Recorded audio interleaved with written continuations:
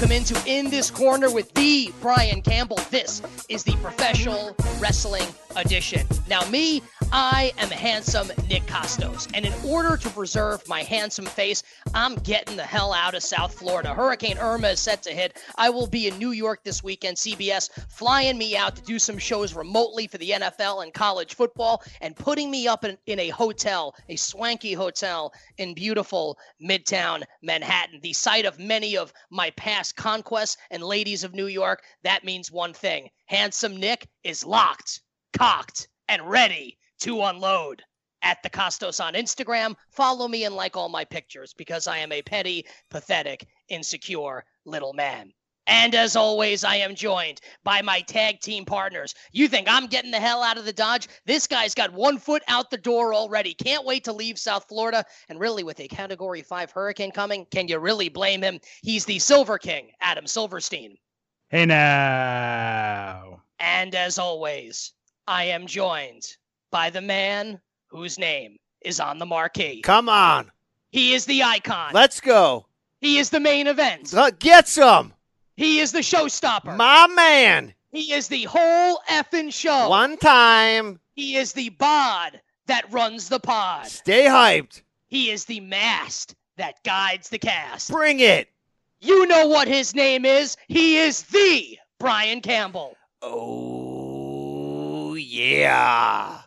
BC, tell him what's on the damn podcast. Pack it up, pack it in, and let me begin, because it's time to jump up and around and get fired up after an incredible week of sports entertainment. Look, the audio invasion is upon us, fans, but the good news is that the ITC has already won the war. All you have to do is sit back and allow yourself to be seduced. Not by Nick Kostos specifically, that may happen anyway, but be seduced by that one and only performance-enhancing audio. We've got one hell of a big show for you today.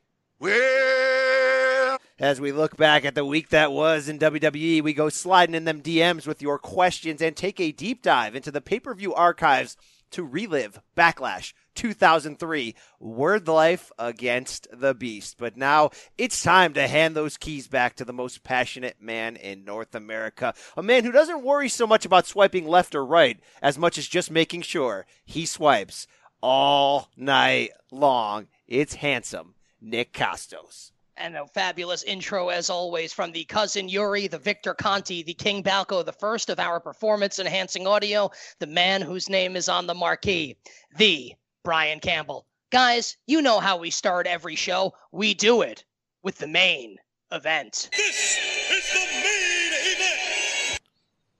SmackDown Live was really damn good this week, and our main event comes from SmackDown Live. It's a two-part main event, one from SmackDown, one from Raw, and the Raw one was really awesome, so you know that the SmackDown portion had to be really great if we're going to lead with it, and dang it, it was. Brian Campbell, Kevin Owens, Shane McMahon, awesome promo to start the show, and an awesome storyline developing throughout, with Shane being suspended indefinitely for attacking Owens, for Owens mentioning his kids, and the reveal at the end that Mr. McMahon will be on SmackDown next week to sort it all out. Hot damn, that hit me in the old feel spot.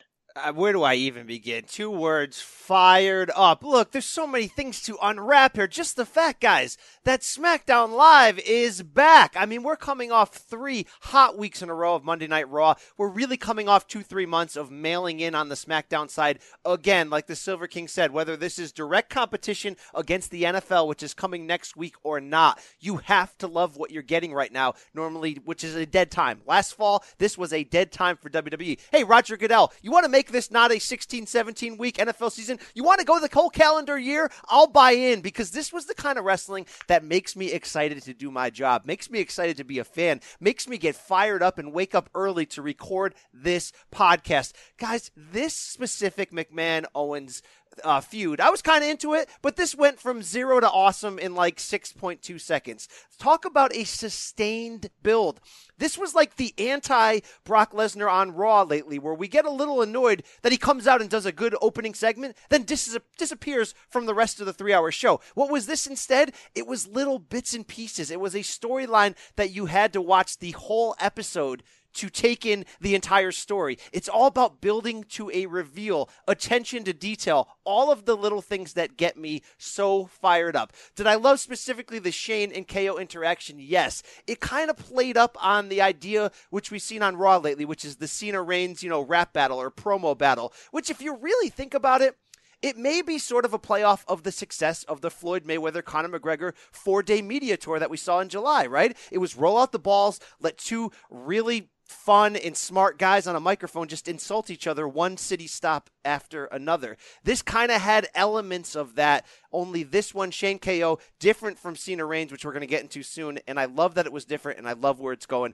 Nick, pull me off the ledge because I'm ready to swan dive right into the big bat of milk of Magnesia at this point. Oh, BC, not only am I not going to pull you off the ledge, but brother, I'm putting my Speedo on, and I'm diving into that vat of milk of Magnesia right with you. Man, this was really awesome, even given the Shane McMahon forgetting a line of his during that promo. And also, can we stop scripting promos? Can't we just send these guys to the ring and let them do their thing? Shane actually forgot his line during the promo, and the crowd was so great. The crowd sensed it, because how could you not? All of a sudden, there's this uncomfortable silence, and the crowd starts chanting, Shane O'Mac, Shane O'Mac, allowing Shane a moment to collect his thoughts and get back on with the promo. So 2 weeks in a row, we've had someone maybe forget Reigns last week, Shane this week. Let's stop scripting the damn promos. One other note.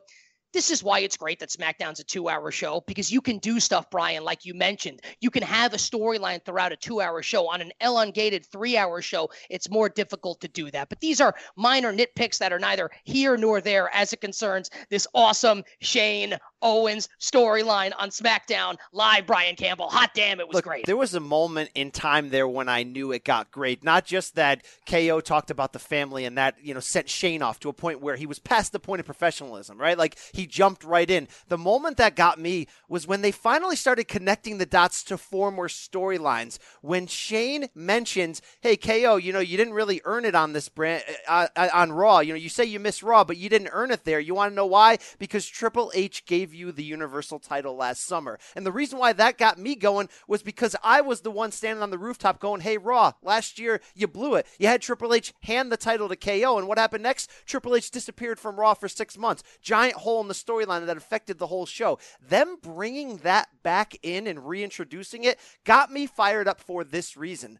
This feud could end up being the beginning of the build toward a WrestleMania angle that I talk about on every podcast that lets me for the past 12 months. It's Shane versus Triple H, with Vince either as the guest referee or Vince watching from ringside, forced to make a decision about the future direction of the company. Do I go with my son, who's been a little bit of a prodigal son lately in terms of business, or do I go with my son-in-law who's like the junior version of me and ready to take the keys? If this is the build toward that, if Mr. McMahon's entrance into the storyline next week, which by the way is going to make Tuesday night must-see TV, then this will get me so fired up. I feel like, guys, the gap has opened for this to maybe become a reality.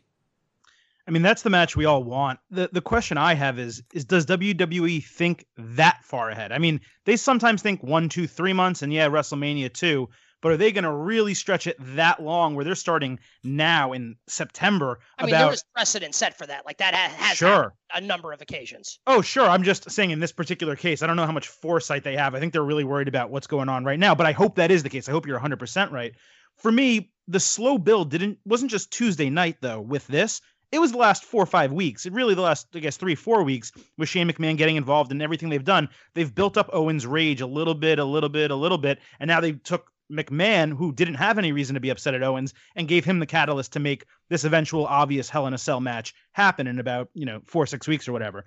Owens is so good, he doesn't need the title. This proved that again. And the last point, WWE proved with this feud that they can book outside of title pictures and outside of their biggest main event. The question is, why don't they do it more often, and why do they struggle to do it more often when this was so perfect, like you said, from start all the way to finish? It was like, why can't we have this every week? You made a great point, Adam. It was like, why can't it be like this? Right, Nick? 100%. And we liked Raw and we liked SmackDown. So a good week for WWE. We'll get to Raw coming up in moments here, but a couple moments that I really, really loved from the KO Shane storyline on SmackDown Live. First off, you knew once he mentioned Shane's kids that he was going to mention it again when Shane gave him the warning. And from that point on, for me, the entire promo became about when he was going to work in mentioning the kids again. And what a great vehicle to do that, no pun intended, than the helicopter crash, saying that your family would be better off if you had died in that. It's an insane thing to say, right? Like, it's ridiculous. Like, it's really, and you heard the crowd go, ooh, when he said it. Like, that was really, really, really, really good stuff from Kevin Owens. And then when he references his kids and goes, and especially your kids. Now, Shane hits him a couple times. They go to the outside. Shane won't get off of him. Now, once Daniel Bryan came out and starts going to Shane, what are you doing? I think you know at that moment as a jaded wrestling fan, like where we're going with this. Like Shane's going to face some disciplinary action. So when Daniel Bryan takes that phone call from the unnamed person, he goes, really? You want me to do it in the ring? I'm immediately thinking, okay, he's going to go and he's going to fire Shane. Like that's what's going to happen. He brings Shane out to the ring. He teases it and sets it up perfectly so that the crowd is chanting, no, no, no. And then they swerve you by not firing him, but by hitting him with the indefinite suspension. And I love stuff like that when you can take me, 34 years old, wrestling fan my entire life, and actually swerve me at the last second, which that did. So I really did appreciate that. And then at the end, the last part of the show, when Daniel Bryan's running through that rant and he goes, we're going to have someone address it this week. And he goes, what is it going to be, his wife? You know that it's going to be Vince, right? We all knew it. And it didn't make it any less awesome when he actually said it. Even though you knew it was coming, it was still a legitimate mark out moment. So several markouts, PC, for me in this KO Shane storyline. Just superb stuff. And you just identified sort of the glue, the backbone of what made this all work, and it was Daniel Bryan. The disappointment in his face when he glared at Shane after they broke Shane apart from that brawl near the announce table really said it all. And then Daniel revealing sort of, hey, Shane, you were the one that talked me out of attacking Miz last year. You were the one that sort of said, hey, put the job in the company first, even though we're supposed to forget, right, that Shane also manhandled AJ and got his head put through a car window. I mean, we're just going to forget that happened. But you know, I love when there's incomplete storyline, which I mentioned earlier with Triple H, and they reconnect it. There is potential here long term. Remember when Shane returned in 2016? Giant, huge pop. Incredible ahead of WrestleMania.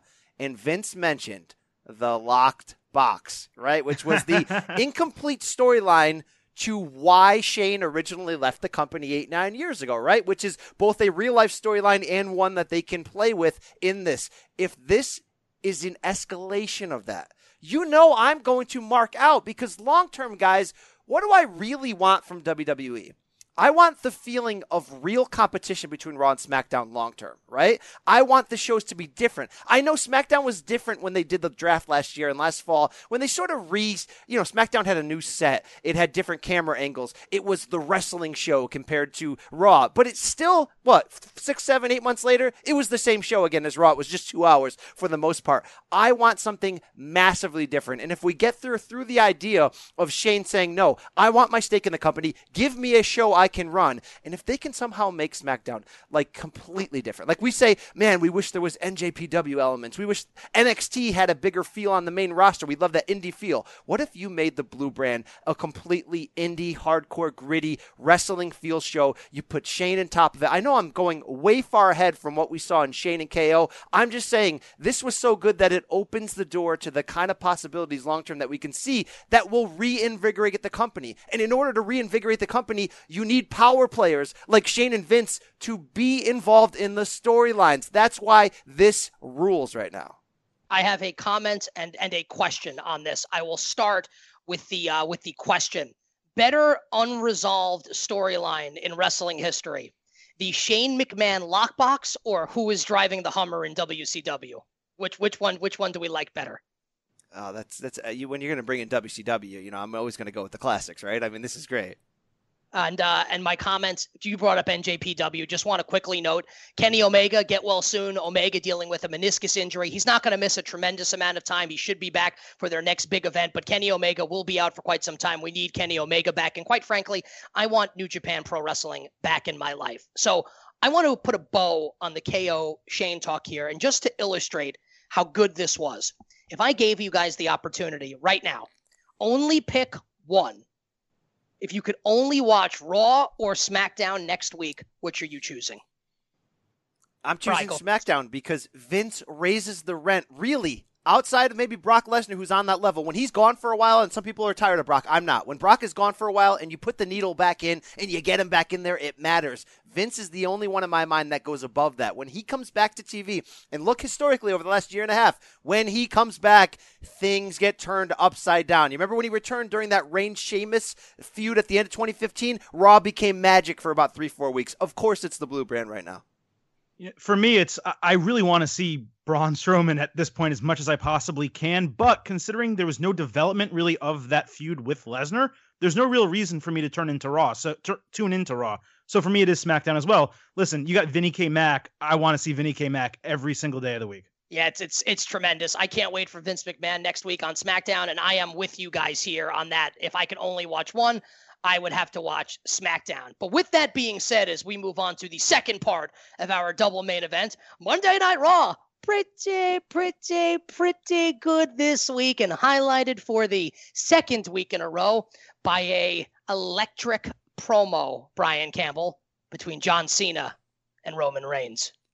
Electric to say the least. Look, originally, I was like in real time a little bit down by this. I'm like, oh, they ran it out again, only they didn't put the attention to detail in the writing. They didn't give these two guys the same ammunition to repeat the first week. Nick, you kind of said over text, I don't know if you remember this Monday night, you said, hey, I just watched it again. I don't normally go back and rewatch. I ended up watching this promo again 2, 3, and 4 times to pick out little things. I got fired up all over again. I can say what I want, that the content wasn't that great, but the delivery was, and this was Roman Reigns' comeuppance. This was his comeback in the verbal war between these two, and I want it to stay a verbal war, like I mentioned last week, because it's building, it's stewing, it's awesome right now.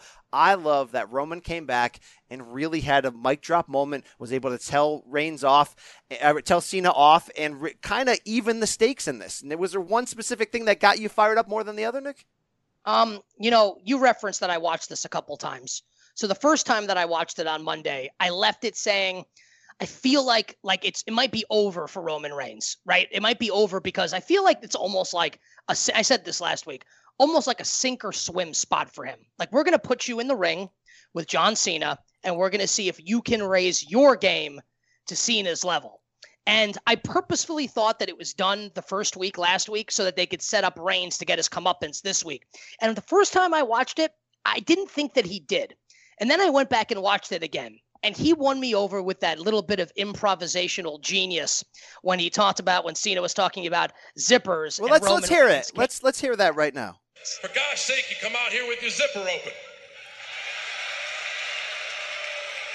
I busted it, actually. Big dog. Oh, sorry. I was just looking for your balls, but you ain't got none, so it's okay. You would be looking for those. You know Vinnie Mac had a big hand in that. You know he popped for that. And I know that Nick Kostos is probably going to approach some ladies in a South Florida bar soon and just basically say, I popped it, big dog, and be done with it. But, it wasn't just that he said it. It was the way that he said it was so great. He goes, yeah, I popped it, big dog. And it's awesome. That was a great line from Roman Reigns. So I really came around on it where I don't think Reigns got embarrassed, and I feel better about Reigns the second time watching it than I did when I originally watched it. And here's really my question. Reigns is not The Rock, right? He's not Edge. He's not Chris Jericho. He's not Randy Orton even on the microphone. He's not a guy that's going to be able to get in there and hang with John Cena. It's just not in his skill set. My question is, and I think this is going to really be how Roman Reigns ends up being defined here over the next 6 to 9 months through WrestleMania. Does it matter? Does it matter that Roman Reigns can't hang with a John Cena on the microphone? Does it make a difference that he can't do that, given all the other stuff that he can do and the crowd reaction that he's already getting? No, because you know what he can do? He can deliver short, powerful sound bites and sell those sound bites because he's got an incredible look. He is a physical badass. Women love him with the long hair that, by the way, I've been backstage. He spends about 15 minutes spraying some substance from a bottle on it over and over and over again. No, Nick, he doesn't need to be The Rock. You know who he needs to be? Roman Reigns. And you know who he's been pretty awesome at being over the past full calendar year?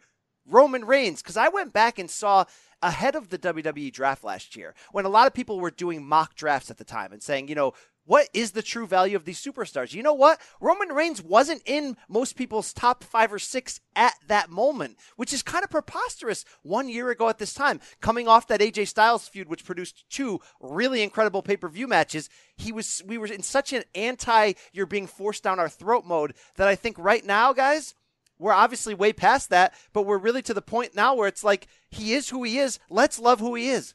So I agree he doesn't need to be The Rock. Where I disagree with you is if you want him to be the face of your company and the main eventer who can carry the product when Cena does either retire or becomes not just part-time, but rare time where he's almost never on television, he needs to be better on the mic.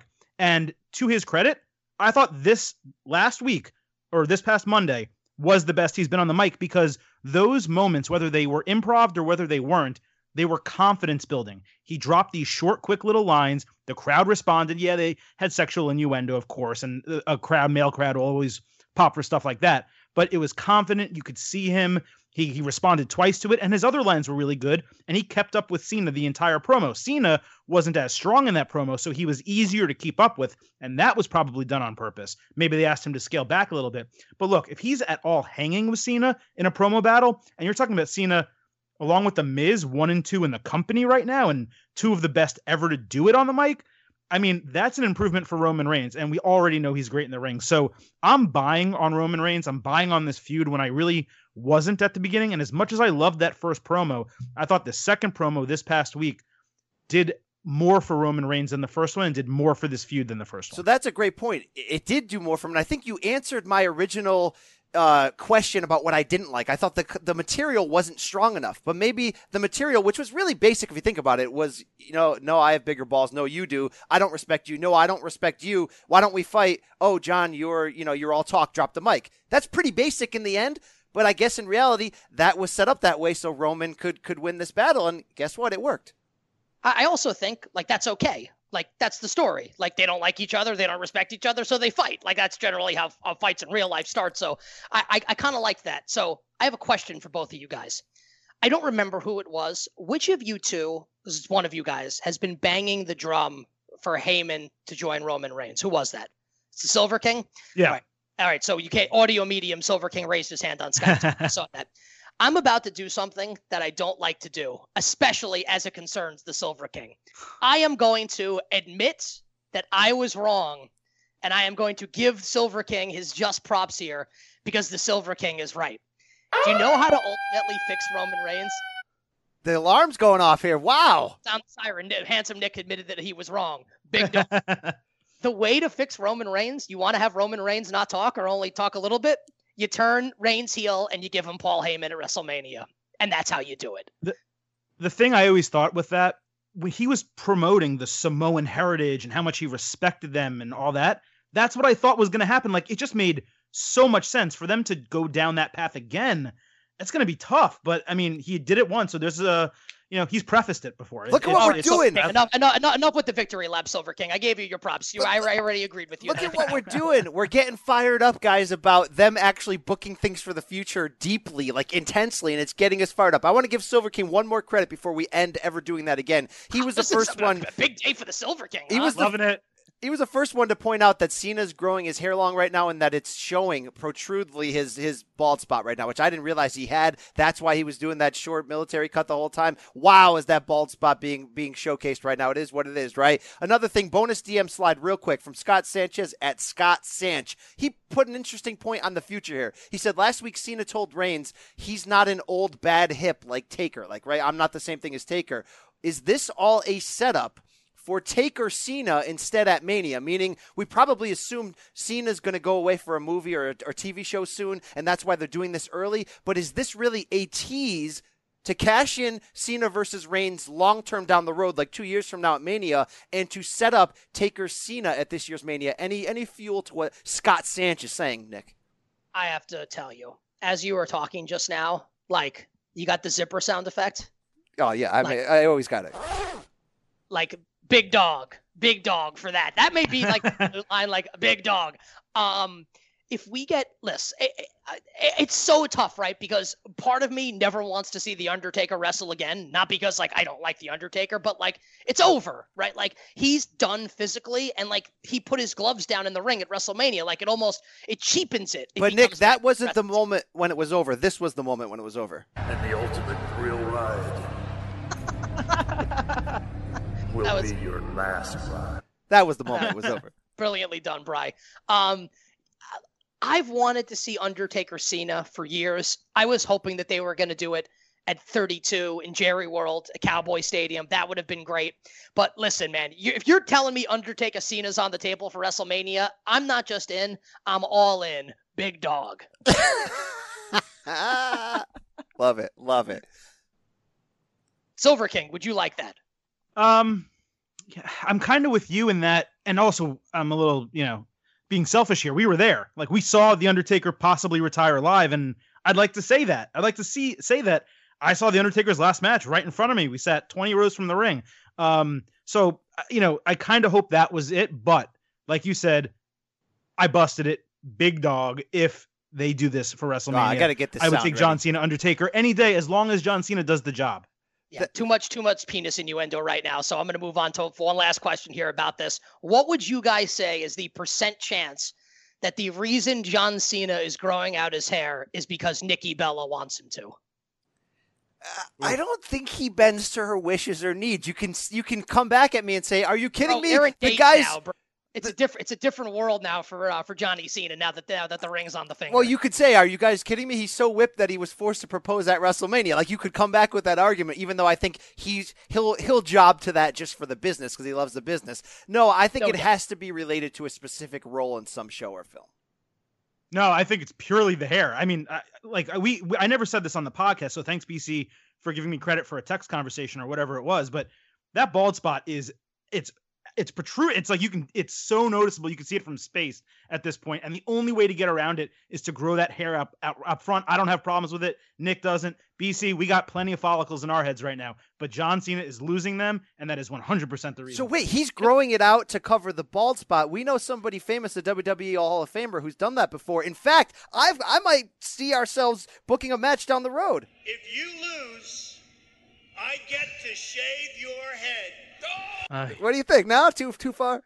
And that was the voice of WWE Hall of Famer and the 45th President of the United States of America. I never thought I'd say that sentence. Donald J. Trump. And what better segue to get into there for Hero or Zero than the President of the United States, Donald Trump. You know this segment. It's the favorite segment of the crooked Russian judge, Comrade Silver King. Maybe he'll be in a better mood, Brian Campbell, since we put him over. Both of us did just now, but it is now time for Hero or Zero.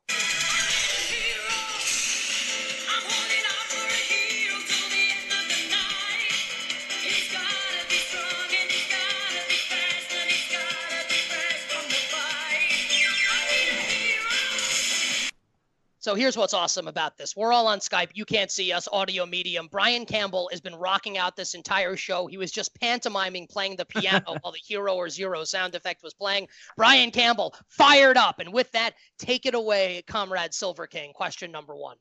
We were treated, and I mean treated, to a Braun Strowman-Big Show steel cage match on Monday night. No special consideration here, guys. The question's simple. Hero or Zero on Braun Strowman Big Show in a steel cage on Monday Night Raw, BC. Turned out to be a massive hero, but I have to say, along the way, to me, it wasn't. I kind of had that soft reaction of, why are we going back to the well here? Like, I know Brock is off this week. Why are we going back to the well with Big Show? There's no feud. There's no rivalry here. But you know what? They stuck to that theme of the ring breaking the first time, that when you put these behemoths together, something will happen. I mean, there was attention to detail. They interviewed the ref, John Cohen, who took that famous dive out of the ring when they broke the ring the last time. And they got me in terms of the mark, putting me in the mark zone here, because when that match ended, and look, both guys sold out, pretty darn good match. When that match ended, I sort of said, wow, you teased us there was going to be a big spot. You didn't give us a big spot. This is not a hero. This is a double reinforced ring for no reason in the steel cage. This is a zero. And of course, what happens? We get the spot through the cage with the Big Show. This was a hero because the Big Show, who, yes, looks like King Kong Bundy after he shaved his beard, and it's really weird right now, but the Big Show sold out extreme, selling out to the point that he went through a cage wall to put Braun over. It was another moment on that Braun highlight reel that maybe it'll be Mania, whatever the next big giant pay-per-view is that Braun's headlining. I don't know Mercy now, but whenever the big one is and they put that highlight reel together of Braun's most violent moments, you'll add this to that. It was a hero. It was such a huge hero. And let's take a moment and give some much needed recognition to these two performers, the Big Show and Braun Strowman, because this is now 3 awesome Raw main events that they've put on in the last calendar year. And I'm going to hit this from a couple different angles. Number one, I thought they both did a great job in their promos before the match, especially Braun, who's so good on and so convincing on the microphone. Big Show showed you he still got something too. Like, I think like we all agree, like it's probably like not probably it is past Paul White's prime, but he was fantastic on Monday night in this role and fantastic in this role of putting Braun Strowman over. And it kind of had me pining here and do this if you get the chance. Braun Strowman's Instagram account, it's his real name, Adam Scherr. His last name is spelled Schcherr. It's Adam Scherr 99. And he had an Instagram post. It's a picture of him pinning the Big Show where he basically thanks Big Show for these matches that they've had, which I thought was pretty cool. And it really made me yearn for the halcyon days in professional wrestling where we really had true heavyweight versus heavyweight. That's what this was. And I think that smart fans, the IWC, has sort of gone away from that, right? Like we fell in love with the Shawn Michaels, the AJ Styles, now the Kenny Omegas, the smaller, shiftier, speedier wrestlers, right? Because a lot of these old guys back in the day, the big guys, whether it's Kevin Nash or others, Giant Gonzalez, not to single those two out, couldn't work worth a damn, right? And the matches wouldn't be good. What we've had are 3 great matches punctuated by this terrific steel cage match on Monday Night Raw. Awesome elbow drop off the top rope from the massive Paul White, the Big Show, which was really cool. A great, true heavyweight versus heavyweight match. This hit it out of the park for me on pretty much every level. It's as big a hero as I could possibly give. And great job by both these guys. Great from you. And one note to put us over. If you go on Braun Strowman's Instagram account right now, you'll see a picture he posted of Nick and I interviewing him from the 2K18 red carpet 2 nights before SummerSlam, which the bonus podcast that we've been teasing for a while, the SummerSlam interviews will be coming out this week. So get ready for that. And by the way, we're going to put like John Cena says, we tear down the 4th wall. We're going to record that tomorrow, BC. So we'll get that done tomorrow and we'll get that up as soon as possible. Look at these guys putting themselves over here. All right, look, Nick won that point because of the point he made about the heavyweights. It's a huge, really important point. The one thing neither of you said that I really have to mention, if you watch this match again, when they do the superplex off the top rope, look into the caddy corner, the opposite corner. Referee John Cone, who you will remember flew out of the ring the last time they did a superplex, is holding on to the bottom rope for dear life. It's such a great moment. They didn't really fully capture it on TV. It's in the corner, but it's totally worth watching the entire match again just to see that. Like I said, Nick gets the point. Moving on to number 2. We're going to stick with the red show here. We saw the announcement of Sasha Banks getting her rematch with Alexa Bliss at No Mercy.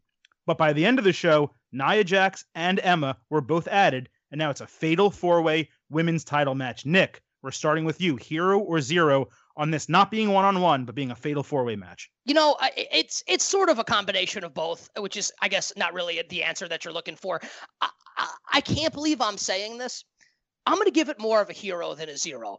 I don't think that you can do Bliss Banks again at this point after you did it at SummerSlam and then you had the title change again 8 days later on Monday Night Raw. So Nia Jax is someone that they've been pushing. So I like getting Nia Jax in the match, and I'm actually a fan of Emma. And I think Emma's done some pretty good work on the microphone. I like her backstage segments with Kurt Angle, and I think she's a pretty good performer that has not gotten the chance to shine. And I know what Brian's going to say. Right? I'm not going to steal your thunder here, Brian, because quite frankly, anyone would say this, and I considered saying it. It's lazy booking, right? To keep doing these fatal 4-way, fatal 5-way matches with the girls. It's as if to say, like, we don't know what to do, so all just get in the ring and perform. But I think it makes sense storyline-wise, and I'm also a fan of Emma, so I will give this a hero.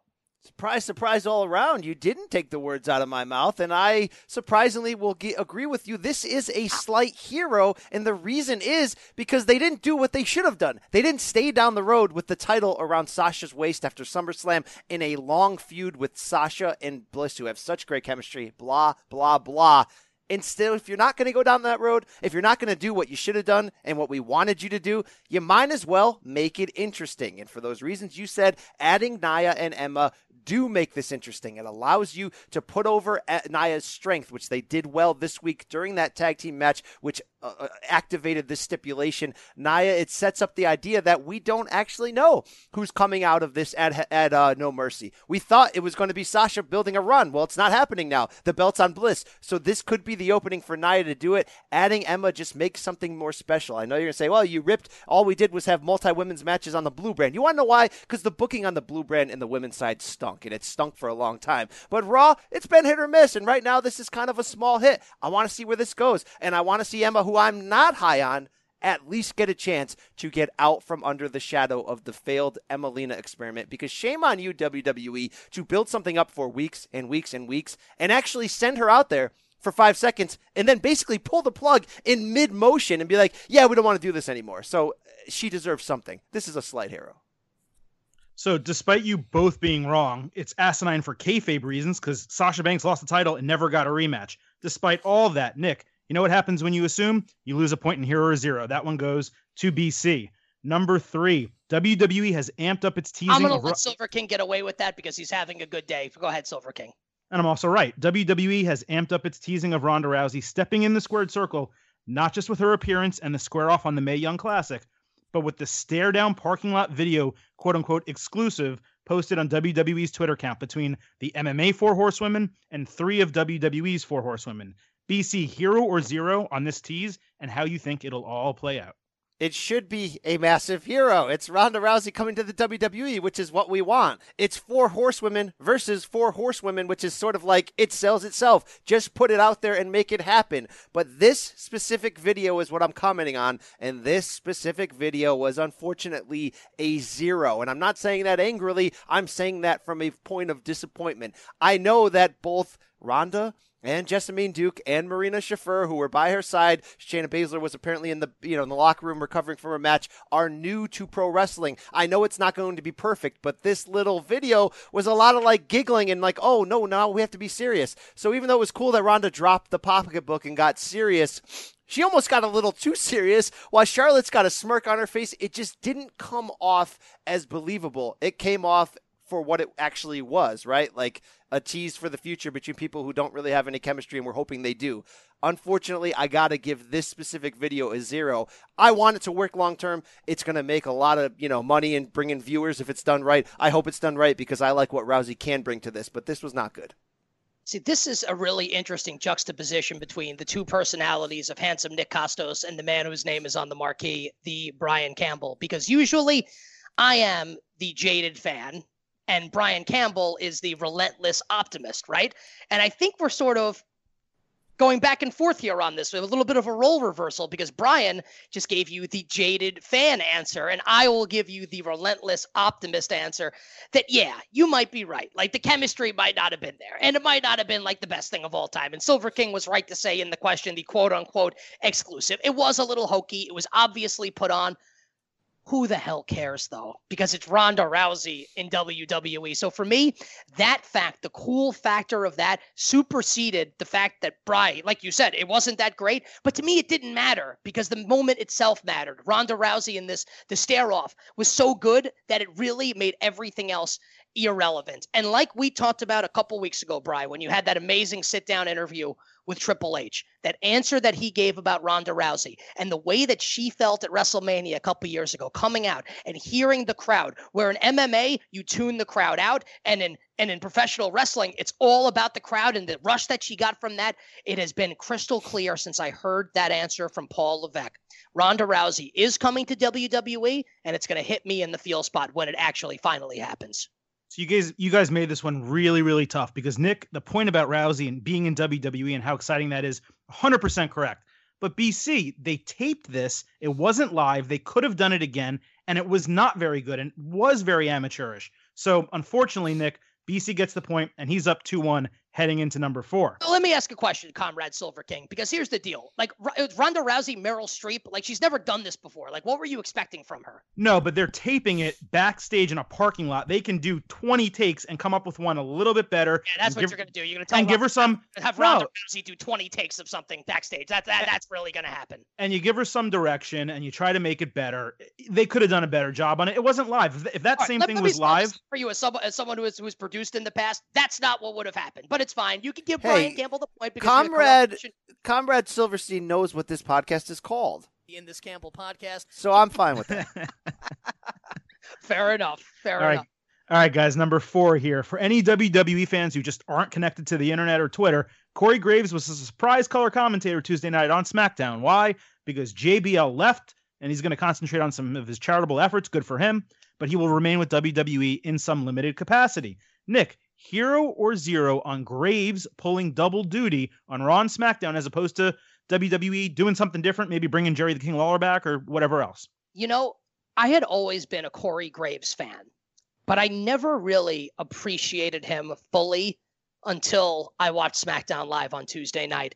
He is the best color commentator in the business today, and I don't think it's particularly close. The way the little things that he adds in to matches, the things that he adds in to promos, the sides that he takes where you might not expect him to like a particular promo or particular wrestler, and he does. And then that'll happen vice versa where Graves, who's more of a heel than a face, I think, as an announcer, will maybe side with the face sometimes. So he constantly it keeps you guessing. And he's just terrific. And he's got a good rapport with Saxton. And they had one of those moments where he goes, give me a hallelujah. And Saxton came right back in with hallelujah. And I actually like Byron Saxton more than most. But let's be honest. Byron Saxton was lost in the shuffle a little bit on SmackDown, right? Which was basically the JBL show on commentary, right? But now with Graves involved, Graves gets Saxton involved. This is what he does. He gets Booker T involved on Raw. He turns it into a show within a show. That's how good he is, and that's what he's capable of doing. I am just a huge, unabashed fan of Corey Graves. The more Corey Graves, the better, and I think SmackDown is a better show for having Corey Graves on now than when it was JBL previously.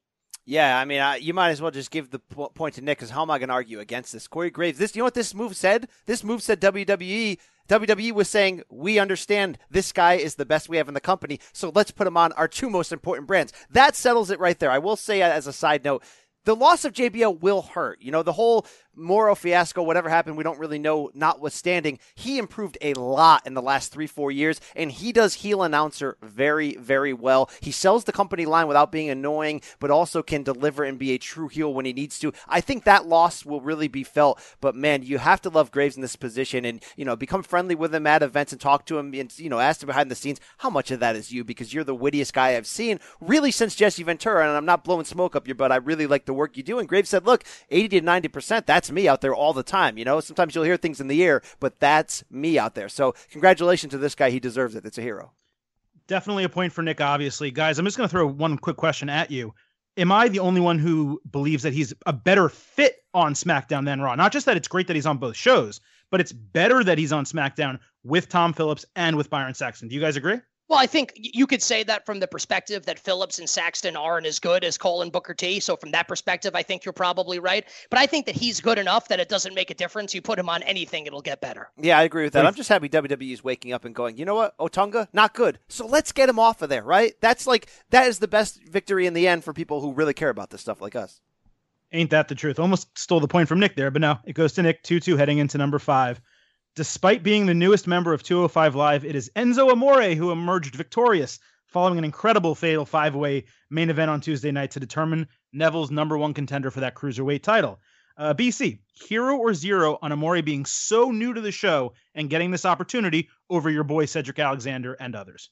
This turned out to be a surprise hero, and I never saw it coming. Enzo, Monday night on Raw, hated it. 2 snaps down, like whatever you want to say. Like, I'm like, this guy's being pushed as a babyface, but he's an obvious annoying heel. And you know what happened to me Tuesday night? And it just wasn't the fact that this Fatal 5-Way was an incredible match. And by the way, I know a lot of you out there, including Nick Kostos, doesn't watch 205 Live. Watch this main event match because it was awesome. But that notwithstanding, you know what I realized during a really good Amore backstage interview before this main event?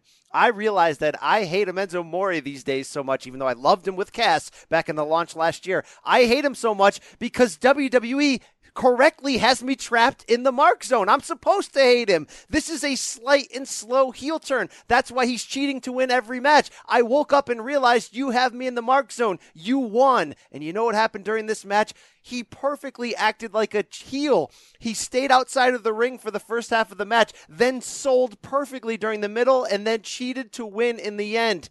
You know why this rules? Because he's not as good of a wrestler as any of these guys. Because some of these 205 guys are the best wrestlers in the company. That TJ Perkins match I went nuts about from the CWC a couple weeks ago, he's one of the top 5 performers in the company, but they waste him on this show. Enzo can't compete with those guys, yet they set the storyline up perfectly where it would be believable that he could, because he can talk his way into the position and because he can cheat to win. This whole scenario was a flip that I can only compare to the first Mike Tyson-Evander Holyfield match, one of my best favorite boxing matches of all time, where I entered a hardcore Tyson fan and I exited a lifelong Holyfield fan for different reasons, but it had the same feeling. I entered Tuesday night going, why am I watching Enzo? Why is he on Tuesday night? Why do I care?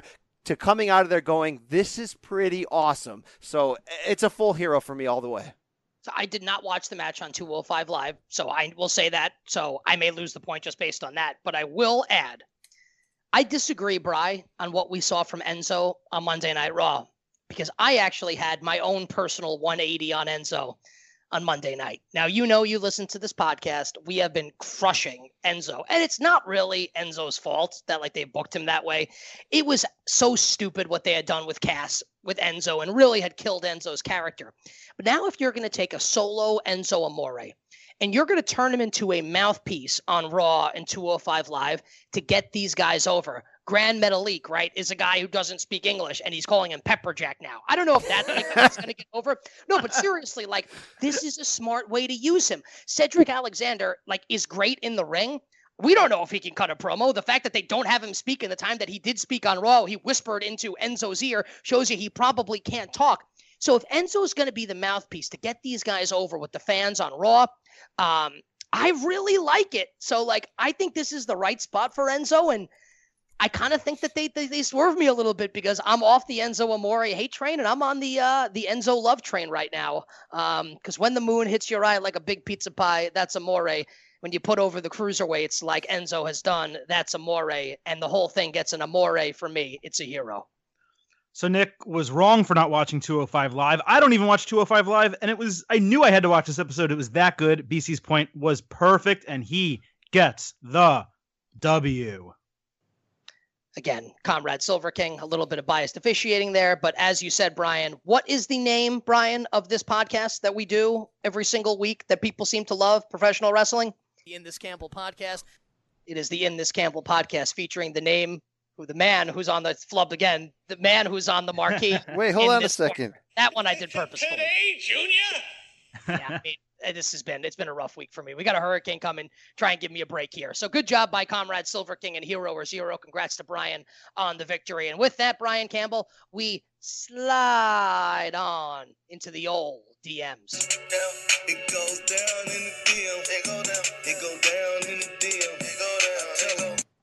True story. I've sent like 8 DMs already to girls in New York for my impending visit. That's neither here nor there. Story for another time. So let's dive right in with our buddy Mick Johnston at Mick_Johnston. He says, Bri, if you're booking the damn territory, who would you put into a faction? He wants names, a gimmick, and the first angle. I was going to get all new creative with you because that's what Mick wanted from me. I was going to create an all-new Balor Club with Gallows and Anderson and Big Cass, and they were going to have this long feud where they would first try to recruit AJ and do the Bullet Club thing over again, and then guess what? They'd turn on AJ and kick him out, and it'd be NJPW all over again. Then I realized 2 things. WWE's not just going to do something that really worked in NJPW and just recycle the same thing. And number two, my idea on this podcast from a few months ago is still the best possible idea. Reboot the Four Horsemen, and here are your updated members. The Muscle is, guess what? The Revival, who look and act a lot like Arn Anderson and Tully Blanchard purposely. They both come from North Carolina, which is Flair country, right? Your third guy, Bobby Roode, because he looks and acts like a horseman. He's got the robes, he's got the body, he's got the swagger. He's also not a babyface WWE, so let's get that right. You can add Charlotte Flair to have a female, to have the connection to history there, but the key to making the Four Horsemen reboot work, you got to have a guy who can talk. You got to have a guy who can play the Flair role. And I know everybody listening right now is going, Campbell, don't say Dolph Ziggler. The answer is still Dolph Ziggler, who is pretty damn good as a superstar, but we know the storyline which played out this week on SmackDown Live that he can't get over the top, can't get people to realize how good he actually is, both in the ring and on the mic. You make him the face of the new Four Horsemen. He's certainly got the body, the look, the hair, the swagger, the voice. It is going to be money. People love nostalgia. People love things that will work. People love bad guys who can talk. People love this idea once they soak it all in and bite it and lick it and just get a full-on Kostos-like feel on this. Come on, you fired up for this, Nick? I'm spitting all over the place. I'm fired up. Yeah, I don't know about you, but I certainly love to bite and lick. I want to start with the Ziggler re-debut before I give my own answer to this question. I didn't love it. Didn't love it on Tuesday night. And I really liked his promos the previous 2 weeks that ended with next week. I'm going to give it. And I was kind of hoping that would continue. He would do that for a little bit longer. I didn't love him coming out to his own music, then coming back and doing Cena and coming back and doing Naomi. Hated it. And I didn't love it. So I don't know. That didn't do it for me, Bri. It was awkward. Long-term, if you're setting up something great, that's great. But we have no reason to believe, because when he heel turned last winter, you know what happened? He was jobbing to Kalisto 3 weeks later. So I have no reason to believe this is going to work. Seeing him put on the Naomi hair, it was just like I wanted to get as far away from that as possible, because I actually love and respect Dolph Ziggler and want him to be doing something that matters. Silver King, how'd you like the Ziggler re-debut? So I didn't love it either, but I did really like it. The key is what you guys said, not continuing to do it. If he wants to do it one more week, fine, but the character has to advance. I'm glad that he juked out the crowd and said, hey, I'm going to re-debut, and then he did what he basically alluded to for the last 2 weeks. So I'm glad it's out of the system. I enjoyed it. I thought the Naomi part was actually pretty funny, especially for how much BC hates Naomi and hates her entire gimmick. But I liked it, and I like Dolph Ziggler. You guys know that. I thought he was really good on the mic. It gave him a reason to be on the mic and talk and rant and rave and whatever. I want to see him with this new kind of pissed off gimmick in the ring wrestling and being a heel and beating some people down.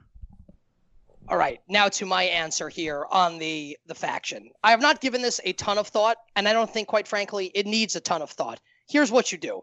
At some point, you bring AJ Styles to Monday Night Raw. You trade someone from Raw to SmackDown to make up for the star gap there, and you put AJ Styles with Gallows, Anderson, and Finn Balor, and you call them the Club. How easy is that? How good would that be? Yeah, in theory. This is where you guys tell me how good I I mean, in theory, it's great. It feels like they know it's what we want, so we won't get it. It feels like it's that easy. I agree. It feels like they've ruined it almost with Balor Club. Like, it's almost, they took the name, they said, all right, this is where it's going to go, and they're like, that's it. We're not going to do anything with it. Not to mention that they soft launched the Club with Gallows and Anderson when they were by AJ's side in 2016, and they helped turn him heel, but then it just dissipated. And they're obviously making Gallows and Anderson job every possible week they can. So I don't have any hope. I'd love it, Nick. I'd love it. And our guy, Mick Johnston, he is an Australian. Good day, mate, to you and yours. And he says we are really popular in Australia. And we do notice that. We get a lot of fan reaction from Australia. So we really do appreciate all our fans from down under. Mick, you and everybody else. Thank you guys very much. He wants us to take a tour. Do you see that? He wants us to take a trip down under. Yeah, I mean, listen, let's have the hurricane not completely devastate and wipe out our offices here in South Florida. And then maybe we can talk about a trip to Australia. We may end up there. Is Max B at You Can't See Me 4214 asks, what is your favorite non-wrestling show on the WWE Network? I'm an old school markout, so the show, which hasn't been in filming in like 4 or 5 years, and when you can find the episodes on the network, you're finding them from back when it used to be WWE On Demand, right? Remember before the network, you can pay some money on your cable company and get that service. It's called WWE Legends of WrestleMania. You know that round table panel? It was basically Jim Ross, Ric Flair, Kevin Nash, it was Gene Okerlund. terrific, yes. That was terrific. There's about 15, 20 episodes maybe out there that go really deep dives into history. There's episodes on the 70s, episodes on the Hart family in Calgary. I mean, it goes really deep, even just, basic episodes on WrestleMania history and stuff. It's basically those grimy internet shoot interviews in like hotel rooms that kind of feel like quasi porn when you watch them. It's like your favorite wrestler sitting down for $500 in some smelly guy's room with some banner behind him telling, kind of half lie stories while he's drinking cans of beer. It kind of is a professional version of that. And they're smoking cigars while it's happening. And it's really smart people like Taz and DDP and all these guys telling great stories. I'd like to see that in reboot form and maybe update a little bit. And I regularly go back and watch those. I think they're great. There's not one episode of Table for Three that I haven't wanted to be longer than it was when I was watching. There are so many incredible pairings, I guess, of 3 people groupings. That they do on that show. I mean, one was with Corey Graves, Lita, and what's her name? Renee Young. Like, I didn't expect to even enjoy that one. I thought it was fantastic. They've done WCW guys, DDP with Scott Hall and X-Pac. You know what? Every single episode's really good, and it gives you just a little bit inside the business. You want more. You wish it wasn't on WWE Network, so you could really get the stuff that you want to know from these guys. But every episode's really good, and they group them really well together. And Adam, you got to watch that Daniel Bryan one with Feed Me More with our guy. Did you see that one where Daniel Bryan's telling Ryback Road stories and embarrassing him to his face? That's a must watch on Table for Three. It's one of the first ones they did. I'm not sure I've gotten there yet, but I will tell you, Ride Along's a decent show as well. And there's one with Daniel Bryan and James Ellsworth that is hysterical.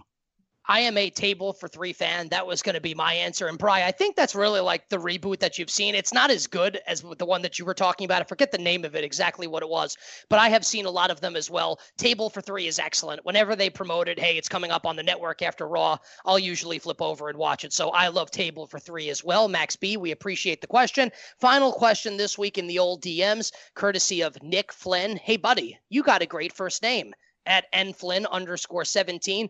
He's been watching the network, watching some old pay-per-views from the decade of the 2000s, and he misses the different and unique sets and stage designs for all the different pay-per-views and wants to know what is our favorite set design / stage used by WWE. This is a great question, and it brings up a great point that I've kind of quasi-made before, that WWE should do more of this to differentiate from the pay-per-views to the regular shows so you instantly know. Like, if you instantly see Bash at the Beach with sand on the ground, you know it's a big event. My answer is sometimes things are so cheesy that they're great, and for me, WCW Hog Wild and WCW Road Wild, especially when they did it at Sturgis, was great television for me. Nonsense. It was awful. I'm not saying the matches and the cards were always great, but it was a feeling. Maybe I grew up in the motorcycle community. My dad's a big-time rider. I've gone to these type of rallies, these type of Sturgis-type events. These kind of were my people growing up. It felt at home. I liked that the announcers would get dressed up in it. I liked that outdoor feeling with people on Harley-Davidsons, a couple hundred feet from the ring watching in. To me, I pop for that, all right? But I'm old-school WCW. I might be a little bit old-school dirtbag, too. That's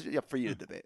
I would say you're more new school dirtbag than old school dirtbag. And you know what was really great? What added to the ambiance? You'd have like a great match going on with the cruiserweights, and you'd have these. I'm going to really get myself in trouble with the biker community. So I'm just going to shut the hell up and move on with my answer here. But I was not a fan of Hog or Road Wild, which was essentially a vanity project for Eric Bischoff, who liked riding motorcycles. So he forced everyone to go to frickin' North or South, whatever the hell it is, North or South Dakota for Road and Hog Wild, which were awful, awful events, Brian Campbell. Terrible events. Was that Jay Leno? Jay Leno was at one of those, right? That was the infamous Jay Leno match. It was all the celebrities. There was Carl Malone was at one of them, like Jay Leno, Dennis Rodman. That stretch sucked, yeah. My favorite set, and like the match is really funny, and it's not technically the 2000s. Your answer wasn't either, so I think it's fine. You said, what's your favorite of all time? 1999, December, the pay-per-view, Armageddon, leading up to what we thought was going to be a disaster, Y2K, so they called it Armageddon in December 99. The main event was a no-holds-barred street fight between Vincent Kennedy McMahon and Triple H. Now, this was after Triple H's heel turn. He gets married to Stephanie. Stephanie turns heel. Vince is fighting for his fan. Vince is the face. And Triple H beats the hell out of him the entire match. And the props that they used, they had it was like a post-apocalyptic deal. So they had like a broken down car, like a tank of some kind, like all of like these pieces of machinery that Triple H used and threw Vince into before bringing him back into the ring and winning the match. Armageddon 1999, my all-time favorite set design. I actually have 3 answers. The coolest set, in my opinion, just straight coolest, is Tribute to the Troops when they were in the Middle East. I always thought that was awesome, seeing the troops all around. You saw they put the tank in there. They had all that mesh and all that stuff around the camouflage. I love that. I thought that was the coolest. Then I had to break a tie between my 2 favorites here. Coming in number 2, 2009 tables, ladders, and chairs. They had full-size tables, ladders, and chairs hanging from the ceiling, like dozens of them surrounding the set that people had to walk out. And there were times during that pay-per-view where they got thrown into them, and there's like 12 tables on a string that are waving back and forth. I thought that was cool. The winner, WrestleMania 33, the one we were just at. They had an entire ring above the main ring, and they had a roller coaster basically as the main set. It was awesome. It looked cool both in daylight and at night, and they even had that huge ramp where the Undertaker rose out from the middle of it. I don't think there's a better answer than that. They killed the set design at WrestleMania 33. Good for them. Look at this guy, Undertaker Jr., popping for the ultimate thrill ride, you know? Give him the green light. I know that WrestleMania really counts. I almost want to make you give a better answer, Silver King. Because 2009 TLC then. All right, 2009 TLC. Okay, that we can roll with. So want to give a shout out to the listeners who have stepped up the DM game since that disgraceful, disastrous performance a couple weeks ago. Keep the DMs coming at B Campbell CBS, at the Kostos, at Silverstein Adam, hashtag in this corner, and you can follow me on Instagram at the Kostos because I need your validation to get through the day and to help me sleep at night. Now, Bri, out of all the sound effects that we have for the show, the one you're about to play, it's my absolute favorite. It's the one that takes us in to pay-per-view Rewind.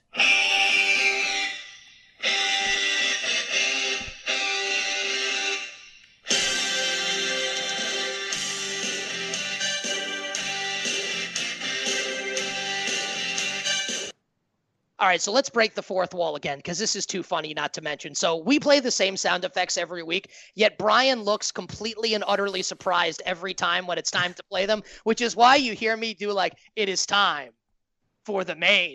As I see Brian struggling to try and find the proper sound effect to play on Skype, and then he'll usually give me like a nod which says he's ready, and then I'll close it out. So that was Brian. Almost lost that one again, but full props to you for getting it in time, because we do love that music for pay-per-view Rewind. So without further ado, Silver King, it was your choice this week. You had a pretty good one.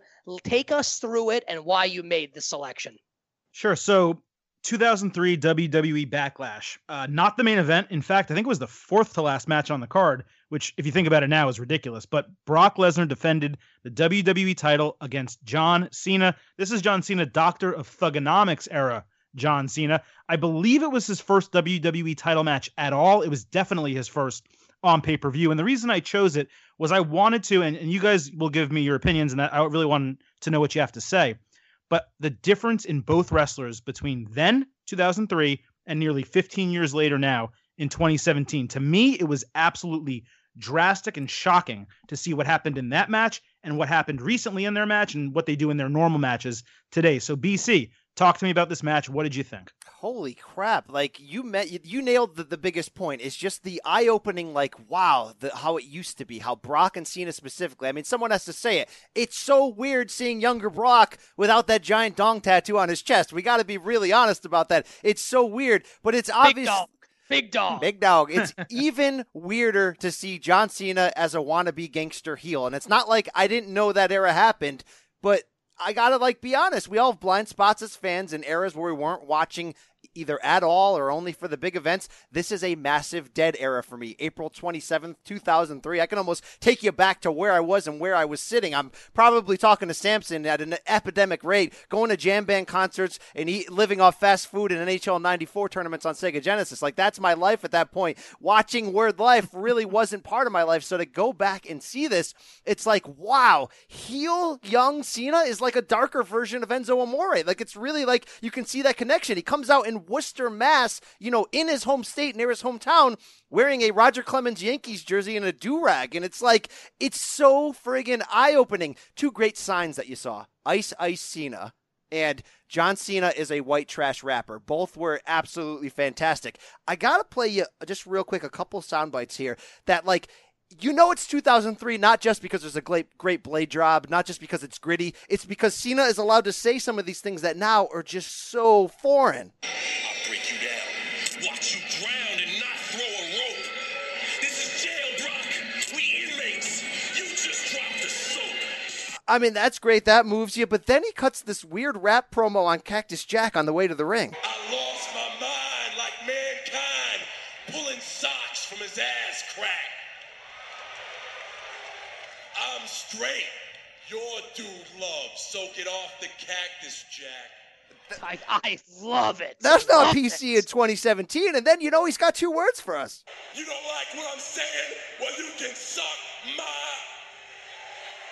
Actually, 3 words. He goes big dog style on us. I just want to say those were obviously moments where you're like, wow, we are in a different era. But I want to close my early rant by saying this pay-per-view, I had some free time this weekend. I had some red wine, and I sat back and watched the entire show. I didn't just pay-per-view rewind this match. This card, 1 month after WrestleMania, holy crap, so much happened on one damn card. Roddy Piper did a blade job after a Sean O'Haire Rikishi match. I know this is 2003 and that's par for the course, but I popped huge. Big Show puts Rey Mysterio on a stretcher and bangs him into the ring post, and he falls face first, a very famous spot we've all seen. This is the Rock Goldberg payoff from that first night after WrestleMania. But even more than that, you know what my biggest feel spot pop was? Stacy Keibler attacks Tori Wilson in the women's locker room because she finds out Tori kissed Test. In the middle of their brawl, a female wrestler dressed only in a towel comes out of the shower and drops a cat into the middle of the cat fight. This is like bizarre theater. I'm popping huge over here. So what do you want me to talk? Are we just talking about like the match? Like what do you want me to? Because there's so much crap to get into. All of it. I filled the ring with. Look at all of this crap in this ring. I mean, just pick it apart, whatever you want. All right, so like you, Bri, this was a dead spot for me in my fandom. Like I knew what was going on, but I'm going to tell you exactly what happened. When I was in high school, 1997 to 2001, and before high school too, but high school is my attitude era, right? 96 and 97 September was my first semester or trimester of high school. So I was so huge into it. Now, remember, at the time, Raw was on the USA Network, which it still is now. When I went to college in 2001, I went to Fordham in the Bronx, and I lived there. Raw moved from the USA Network, remember, to TNN, which later became Spike TV, at the time called TNN. The cable provider at Fordham, where I went to school, did not get TNN. So as a result, I couldn't watch Raw. And at that point, I had discovered drinking, really, and maybe started talking to Samson at that point. So it was less important for me to watch wrestling every week. So it was sort of a dead spot for me because of that, because Fordham did not get TNN. They got the USA Network. Raw was no longer on the USA Network. So a dead spot for me. I want to take umbrage, Brian, with something you said.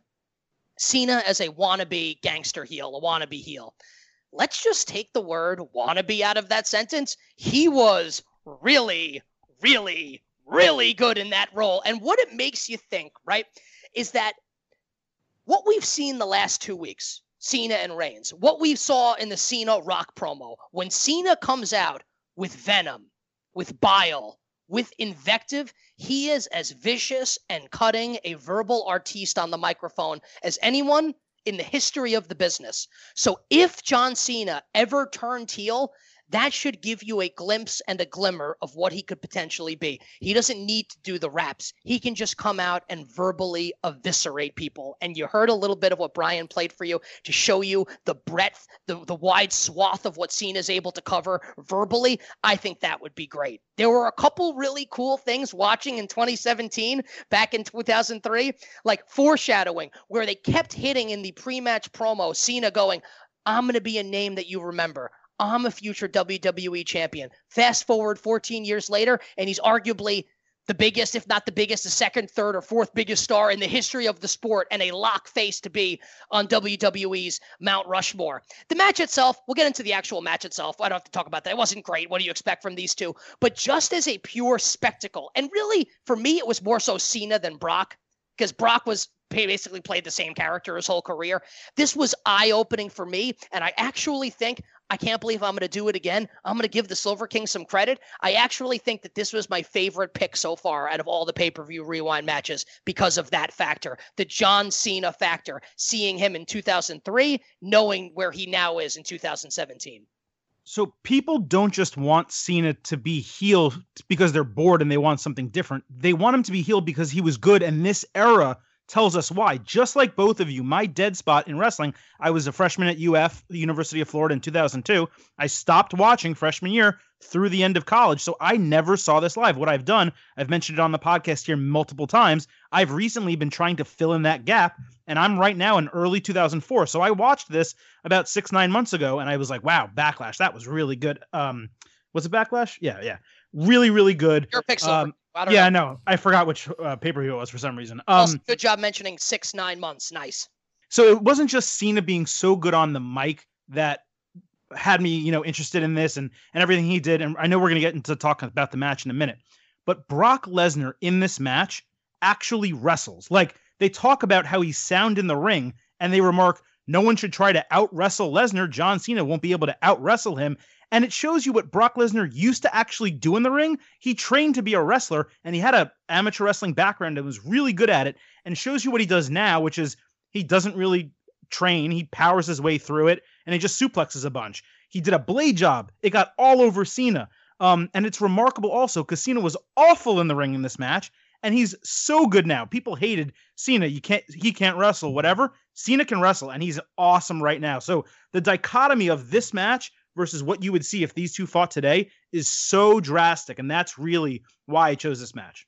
Yeah, great point on, by the way, early Brock. Like, if he didn't get into the trouble of getting caught in the cycle of the travel and the painkillers and all that, he could have been the evolution of like a new school Hulk Hogan. Only I say evolution because he would have really been able to wrestle along with being that incredible look, right? That guy in the modern era that nobody else is that big, but look at the way he moves. Look at his charisma. I mean, his career obviously came back around, and we're seeing an incredible version of Brock Lesnar today, but it does tease you into what if he didn't go away to the NFL, into the UFC? What if he stayed in this business the whole run? Who would he have been during those prime years, which we lost, Nick? It's pretty interesting. It's very interesting. And again, a great pick by Silver King. As for the match itself, it wasn't great. What are you expecting from 2003? He was not yet Big Match John at this point. There was actually an extended rest hold in this match where Cena had Brock in a chin lock. And it went on for like probably 75 seconds. Like, the match wasn't great, but so I feel like if you watch it live in the moment, you're like, that wasn't so good. But to go back and watch it now was a very interesting case study. So yeah, I give it, like, are we giving our star ratings now? Is that cool? Like, I would give it 2 stars maybe, but like for my enjoyment level watching that match, it was like 4.5 stars. Well, I think you have to factor your enjoyment level into the rating, and that's where I take umbrage with the Meltzer system at times. Meltzer gives this match 1.25 stars in the end. I don't think you could how is this 1.25 stars? That rest hold situation, I was actually enthralled because I'm like, is Cena going to pull this off? Lesnar's dripping blood in his arms. He's the champion. Cena's this upstart. That was a moment I should have been looking at my watch or going to my cell phone, and I was actually enthralled at this point going back in time. The match certainly had its limitations, but it was gritty. It felt like an MMA match at times, and I was never bored throughout. And guess what? Something huge was at stake. I'm going to give it 3.25 stars. I downgraded because Lesnar sort of hulked up at a time when Cena had been going on such a long run that it felt anticlimactic to me, despite the grit of this match, to see it sort of end like that out of nowhere. And I did love, by the way, Cena's low blow, late on the referee distraction. But my point on the Meltzer rating is he gives it 1.25 because there wasn't a lot of good wrestling in it. But he also gives Andre Hogan from WrestleMania 3 -4 stars. I know that match better than anybody. I know it was kick, punch, rest hold. But you know what that match also had? Holy crap drama, and captured something that you can't fake or replicate. That has to factor into the star rating. That's just my personal take. Hogan Andre has to be 3 stars because of the drama and the feeling. This match had higher levels of drama and feeling for me above 1.25 stars. I'm going to give it 3.25 and be happy with that. Yeah, I meet right in the middle. I think it's a 2.5 star match. I think it's saying it's an average match when you consider the quality of the wrestling, what was at stake, who was in the match. It was 4th on the card, and I think it performed just fine for being 4th to last on that Backlash card in 2003. So I think a 2.5 star rating is totally fair. Now, if you're comparing it with the other matches on the card, I can see where Dave may have said, oh man, this did not live up to some of these other ones, 1 1/4, but I liked it. It was average. I want to give one extra shout out. That duo of Jonathan Coachman and Jerry Lawler, who did the commentary for the early matches, really surprised me, and I forgot how good they were as a pairing. Like, I would have hoped that they went the distance on that show. Taz and Michael Cole were fine. I'm a big Taz mark on the microphone. But Jerry Lawler and Coach were really good in that pairing, and that was something that caught me off guard in the show. So this was a really good choice from the Silver King. And Bri, with Silver King's choice in the books, that means we move on to listeners' choice for our next pay-per-view rewind. What do we got coming up for next week? You know, we got some really good suggestions, and the best one that really made me pop was from Michael Cunningham at PSK102. Michael wants us to watch 1997 Halloween Havoc, Rey Mysterio Jr. versus Eddie Guerrero for the WCW Cruiserweight Championship in a title versus mask match for next week. Have you guys seen this match? Because I have. I know I have, but certainly the sequence and how it breaks down, and even who won is not, I don't know who won, of course, but even like, how we get to the finish is not on the front of my mind. So I'm really excited to see it play out. It sounds like a match I should have and did see, but I cannot recall it at all. So I think I'm going in blind. All you have to know is Rey Mysterio and Eddie Guerrero in 1997. Obviously, the match is terrific. It will hit us in the feel spot when we watch it. And what better way to end the show than with our feel spots for this week? Do we have a sound effect for this or no, Bri? No, we don't. I'm going to the soundboard frantically. I mean, I know. I saw you go for it. I was like, do we have sound for this? I couldn't remember. A lot of fourth wall breaking down on the show today. We're really enjoying it. I'm wearing a purple shirt if anyone gives a damn. You don't, so let's move on. I got the Hideo Itami t-shirt on, but that's the no, but you got to sit a little further back. Like last week, I could see the Bo Dallas, so I could reference it. All I see is like the red line at the top of your shirt. Now I see the Hideo Itami shirt. That's awful. So let's just move on. Yeah, that's too much fourth walling. Let's get out of here. Go ahead. What's your feel spot, Brian? Look, we record this, of course, on Wednesdays. We're talking about last week's NXT. I popped because that show was the first new one since the NXT takeover in Brooklyn when the card ended with Drew McIntyre winning the championship from Bobby Roode and the former tag team known as Red Dragon from Ring of Honor, which, of course, is Bobby Fish, Kyle O'Reilly, and they, of course, had Adam Cole with them making his NXT debut when they ran in and beat him up. I watched that NXT episode last week, the whole episode, waiting to see Cole and Red Dragon appear. How are they going to escalate this? Up until the final minute, they did not show up, and I was like, wow, what a waste of time. And what happens? Drew McIntyre comes out after the main event, stands on the stage and lifts up his title, and here comes Adam Cole and Red Dragon to attack, and Cole DDT'd Drew McIntyre on the stage, and it was like a spike DDT, and it was vicious, and it was awesome. And guys, it's not an apples-to-apples comparison to Hall and Nash, the Outsiders, WCW, but Cole and Red Dragon and the Ring of Honor crew, which now also includes Donovan Dijak, who just signed, along with Leo Rush. I don't know if they're all going to be paired together, but this feels like some form of an invasion, and it's the best thing that can happen to NXT. It hit me right in the feel spot. So BC and Nick both put me over today, and I'm going to take advantage of that by giving you two feel spots. The first one is the best one. Ric Flair releases a video message either from the hospital or from a rehab facility saying he's feeling much better, saying he's going to be coming back soon. And what is he wearing in that video? A shirt that says, "I'm not dead yet, mother effers." I mean, perfect. Ric Flair, love you, man. Woo for you, and hope you get better soon. The other feel spot, the actual Wrestling Weekly feel spot, what I expected to be terrible, but ended up being incredible, Nakamura, Randy Orton match. See, we didn't get to talk about it today. It was a full show. See it if you didn't get the opportunity. Orton was great. Nakamura was great. And we have a new number one contender for that title, WWE title, and it is Nakamura. And Adam, that was the best match either of those guys have put out in like 6 to 8 months. Like, I was popping. It's like, you know what that reminded you of? Both of those guys had really bad matches with Jinder Mahal. They had a really good match together. Maybe that should be the feud right now. I'm not an expert here.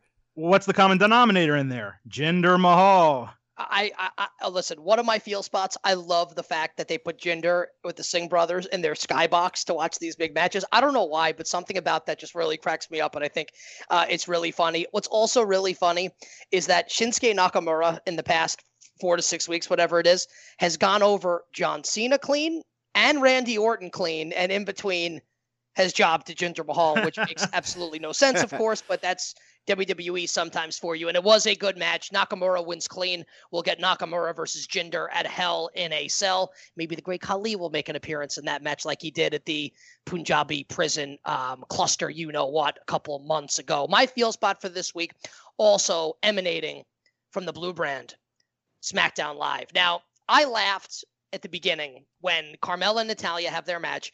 Ellsworth goes to cash in the briefcase somehow during the match. The schmuck thinks that's a good idea.